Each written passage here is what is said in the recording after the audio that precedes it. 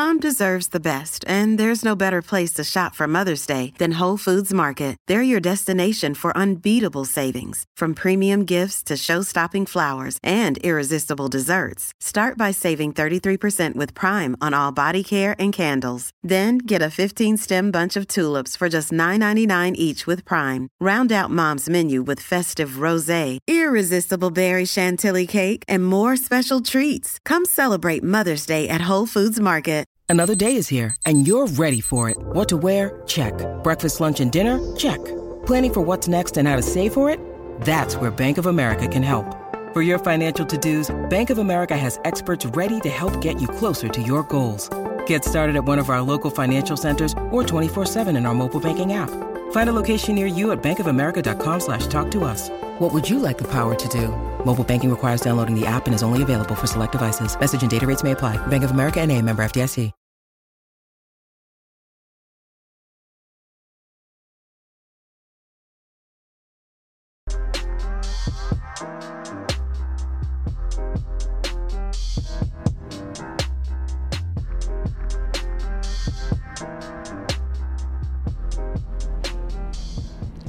Ain't Hard to Tell podcast. We are back for the 5th episode, and we have a guest this time. I'm Dexter Henry.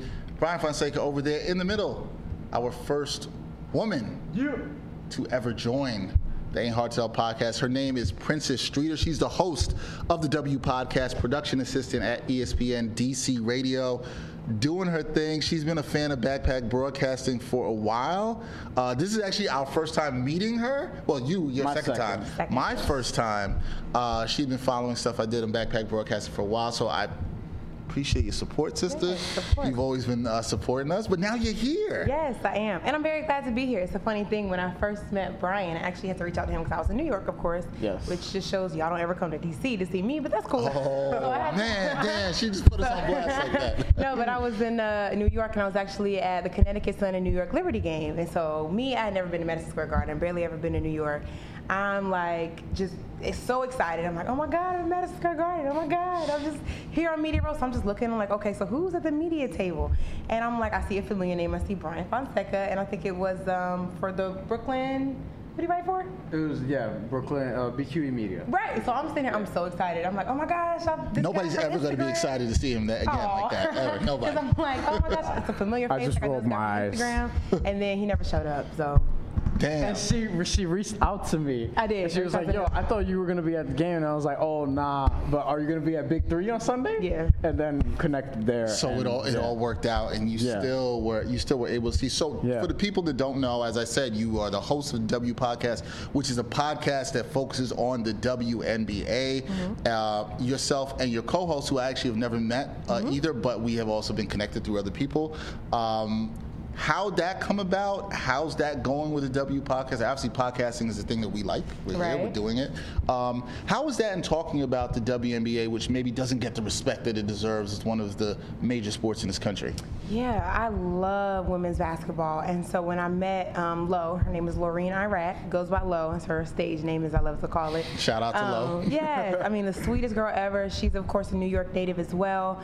And we make it work. Like, we don't have a full setup like y'all. That's why I was telling Brian, I was like, yo, y'all setup is like amazing, because for us, we do it basically like through Skype. Like, I'm in DC, she's in New York. Wow. And so just kind of putting that together, trying to make it sound like we're in the same room. We didn't want it to sound telephonic, so we had to like get a lot of equipment, an audio board, and all that fun stuff. But yeah, the whole process of how it began is we just met, and we instantly started talking women's basketball. She has a very popular website that covers the WNBA. Beyond the W, right? BeyondTheW.com, yes. Shout out to that. Has so many great things planned in their future.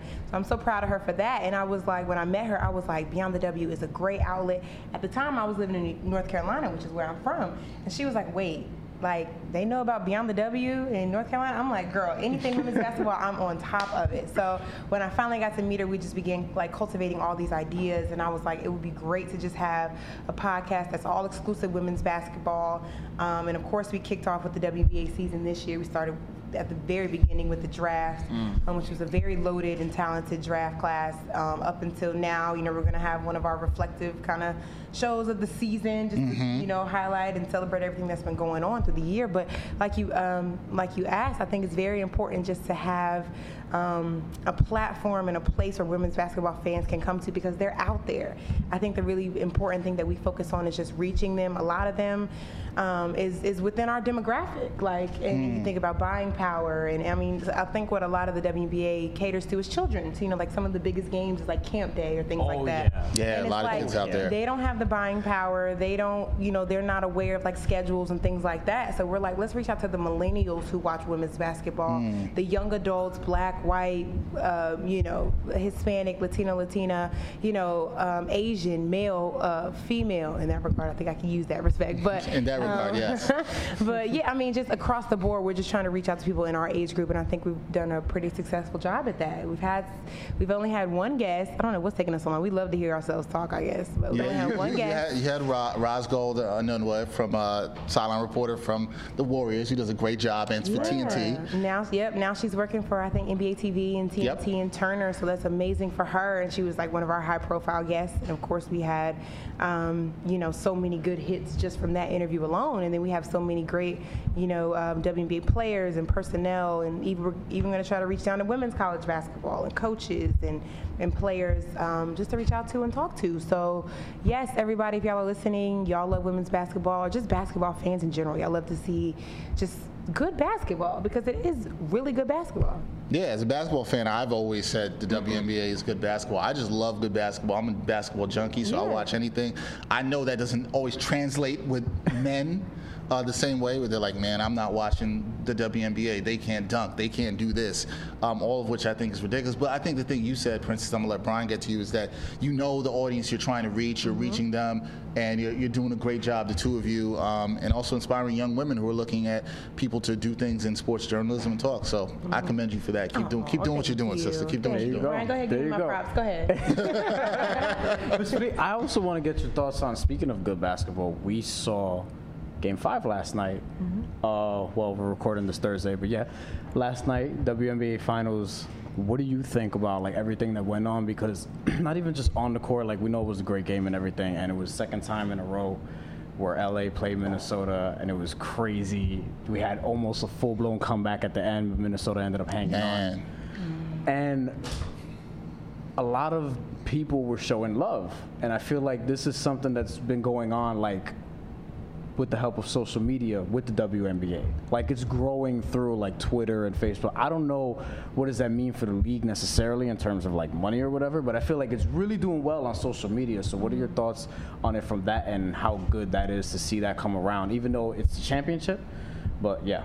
Yeah, that goes back to that demographic. Who's talking about, who's watching it, who's talking about it, and who can help generate that buzz around the WNBA.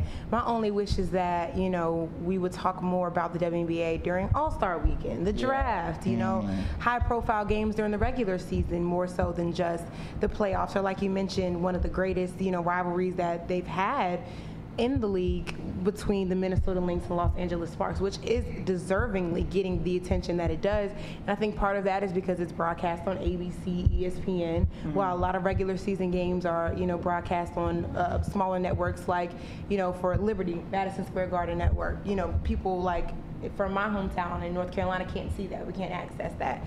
So I think, you know, just a lot of availability, accessibility, which is, you know, not my job to do. That's not. I would be getting paid higher if I was solving those problems. But no, I'm just saying, like, it's just exactly how it's growing and progressing. And I'm just like, for me and Lowe's position as host of the W podcast is just to take advantage of that and just be like, look, this is the league and the avenue that we love. We love women's basketball. We love women performing at a very high level. Because like you said, it allows you to reach back. When you think about the young girls who, you know, have these examples growing up, like, for me, if I ever meet Lisa Leslie, I'm going to cry. Like, I mean, I can imagine it because I feel it coming, like, just like in the way that I'm putting myself out there, and I've been meeting so many WNBA legends. I'm like, when I lock eyes with Lisa Leslie, I'm going to have an emotional rush just because when I was 7, 8 years old and I saw her dunk for the first time in a game. I remember that. You know, and I'm just like, I've seen it with men because I have 2 older brothers, my dad, my grandfather all taught me about basketball. But when you see a woman doing it, a woman that looks looks like you, a woman who created a brand, developed the league, spearheaded it. It's like, it's a different experience. It's a good thing you bring up with Lisa Leslie. Do people forget how much of an impact she not only had on the WNBA, but when you look at women's sports as a whole and what she did for the WNBA as a woman that created her brand, could dunk, super athletic, very beautiful, all those things together, and she used that. Do people forget about how great Lisa Leslie was? I think so, and I think even with Rebecca Lobo and Cheryl Swoops, those were the first three, those were the first three players to create the WNBA, and then you have Tina Thompson, who was the first player drafted to the WNBA, who was for years the WNBA's all-time leading scorer before Diana Taurasi came along to stamp that record most recently. So you think about the pioneers, even before that, the Nancy Liebermans, the Cheryl Millers, before the WNBA was even crafted and thought of, just, in that, I think, American Basketball League circuit, just creating that. It's like, you got to remember what they've done for the brand and how even when there was hardly anyone watching, especially with, we talk about Nancy Lieberman and Cheryl Miller, and there were hardly people watching, paying attention. There was no major broadcaster, ESPN. They were doing it for the love of the game, and just that wisdom to look down the line and be like, let's just set the tone for what this can be. This can be a billion-dollar entity. This can be a reflection of women at the highest level in sports to inspire the next generation. And you really have to commend those women who, despite, Lisa was a celebrity in her own right, but even, despite all that coming in, she still did it for the love of the game and for the love of young girls. I want to know this from both of you, actually. So in comparison to, I guess, say the league hasn't been around that long, it's been 20 years, but comparison specifically to the last 5-10 years, do you feel like the perception has changed of the league, like for the better, for worse, or whatever the case may be? Because I talked about earlier how I feel like fans are at least showing it more recognition, and for those of you that don't know, I did cover the New York Liberty this year for BQE Media. And what I noticed when I went to games, there weren't a lot of reporters there. And the ones that were there, it wasn't necessarily, big outlets that were there. I got in there.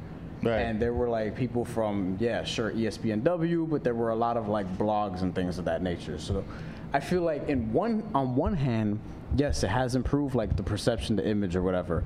But on another hand, like the coverage isn't necessarily there. Right. Or at least from like this level. You're mostly getting it from people who are trying to make their entryway into something better. So it's kind of a stepping stone type of thing. I'll let Princess talk about it from her perspective, but I think as a man, I don't believe the perception has changed that much among men. I think men still have a lot of negative views towards the WNBA and the game and stereotypes surrounding that hasn't allowed their mind to expand to the game. So that, as I said before, there's still a lot of people who are like, I'm not watching women's basketball. They don't think it's good basketball. I think people who really know basketball, who really love the sport, men and women, those people are watching the games because they know. You look at Kobe's a huge fan of the game. You see Magic Johnson. They know it's high level. These are the best women in the world. And so why would I not? Have you seen Maya Moore's Wikipedia? Yeah. Have you seen all these accolades that she has? She's one of the best American athletes right now, and that doesn't get talked about. But that's another issue that always happens with women kind of getting pushed to the back burner there. So I think women are supporting the sport. You look at that, you see it from the games. You see a huge presence from the LGBTQ community at the games. They've been heavily supporting, but I still think a lot has to go far with men supporting. So I think when men really support it, it's going to help it a lot. Is that a when or is that an if? I say when, because I'm going to believe in the positive and change. I think there are people there are people like myself who are saying, "Hey, I'm watching this." My daughter was, on my lap while I'm watching the Game 5 the other night. I'm having her, so I'm trying to make her see that. Just because I love basketball, and she needs to see positive images of women excelling athletically at the highest level. So I'm always for that. But I think as more men open their mind and change their thinking towards things, which we will touch on later, that I think can happen. But Princess, you tell me what you think the perception is as Brian asked, in the NBA, is it changing? Do you think it's actually progressing? Well, you made a good point when you brought up your daughter, having her in your lap to watch that, because I feel like that's when a lot of guys' minds change when they have a daughter, and when they're passionate about basketball, they have a daughter. Then they recognize, okay, let's give her a positive role model to look at. Let's have her. Let me show her that her highest dreams of being a basketball player are attainable. So now let me turn on the WNBA. And so I think with a lot of guys, like he also mentioned on social media, when the Elena Delle Donne and Lonzo Ball rift happened, basically like a Twitter battle, a lot of it was go back to the kitchen, I hope, how you going to wish, bad on a kid when nobody watches your game, stuff like that. Yeah, a lot of people are also just doing that to be funny. It's trolls, it's a lot of trolling and stuff too. But not that that's right either. Right. No, absolutely not right. Yeah, even with men, I don't know. I'm not a man to know if the perception's changing, but at the same time, it's like I'm going to go with the positive and say hopefully it's a win more than an if. In the near future, that guys, even before they have daughters, recognize that this is the highest level, these are the greatest, women playing basketball in the world. When you look at Maya Moore's resume, and then let's go to the Olympics. They have not lost a game in crazy. Like 6 Olympics. They have not lost a game. And the men this past year were struggling, losing to Argentina, these little crazy teams and stuff like that. But we still tune in, you still for the stardom and the fanfare of seeing all these superstars together. But when you look at the talent, like the raw talent, they were beating people. They were breaking their own. Diana Taurasi broke the record for the most threes in one game. The next game, she broke that. She broke that record that had never been accomplished since 30 years prior. She did that the next game. Something crazy like that. And it's like when you really look at the talent and exactly how hard these women work, what all they achieve, and how they just dominate over anyone else in the entire world, you really just got to think about it. I don't think they get enough credit for their domination. Or money. That too. And that's a whole nother issue. There, just the disparity is for what they do is so great. Real quick before we go to break, and obviously we're talking a lot of WNBA, but NBA preseason is coming up. Really quick, what are you excited about with this NBA season coming up? Oh my gosh, it's so different.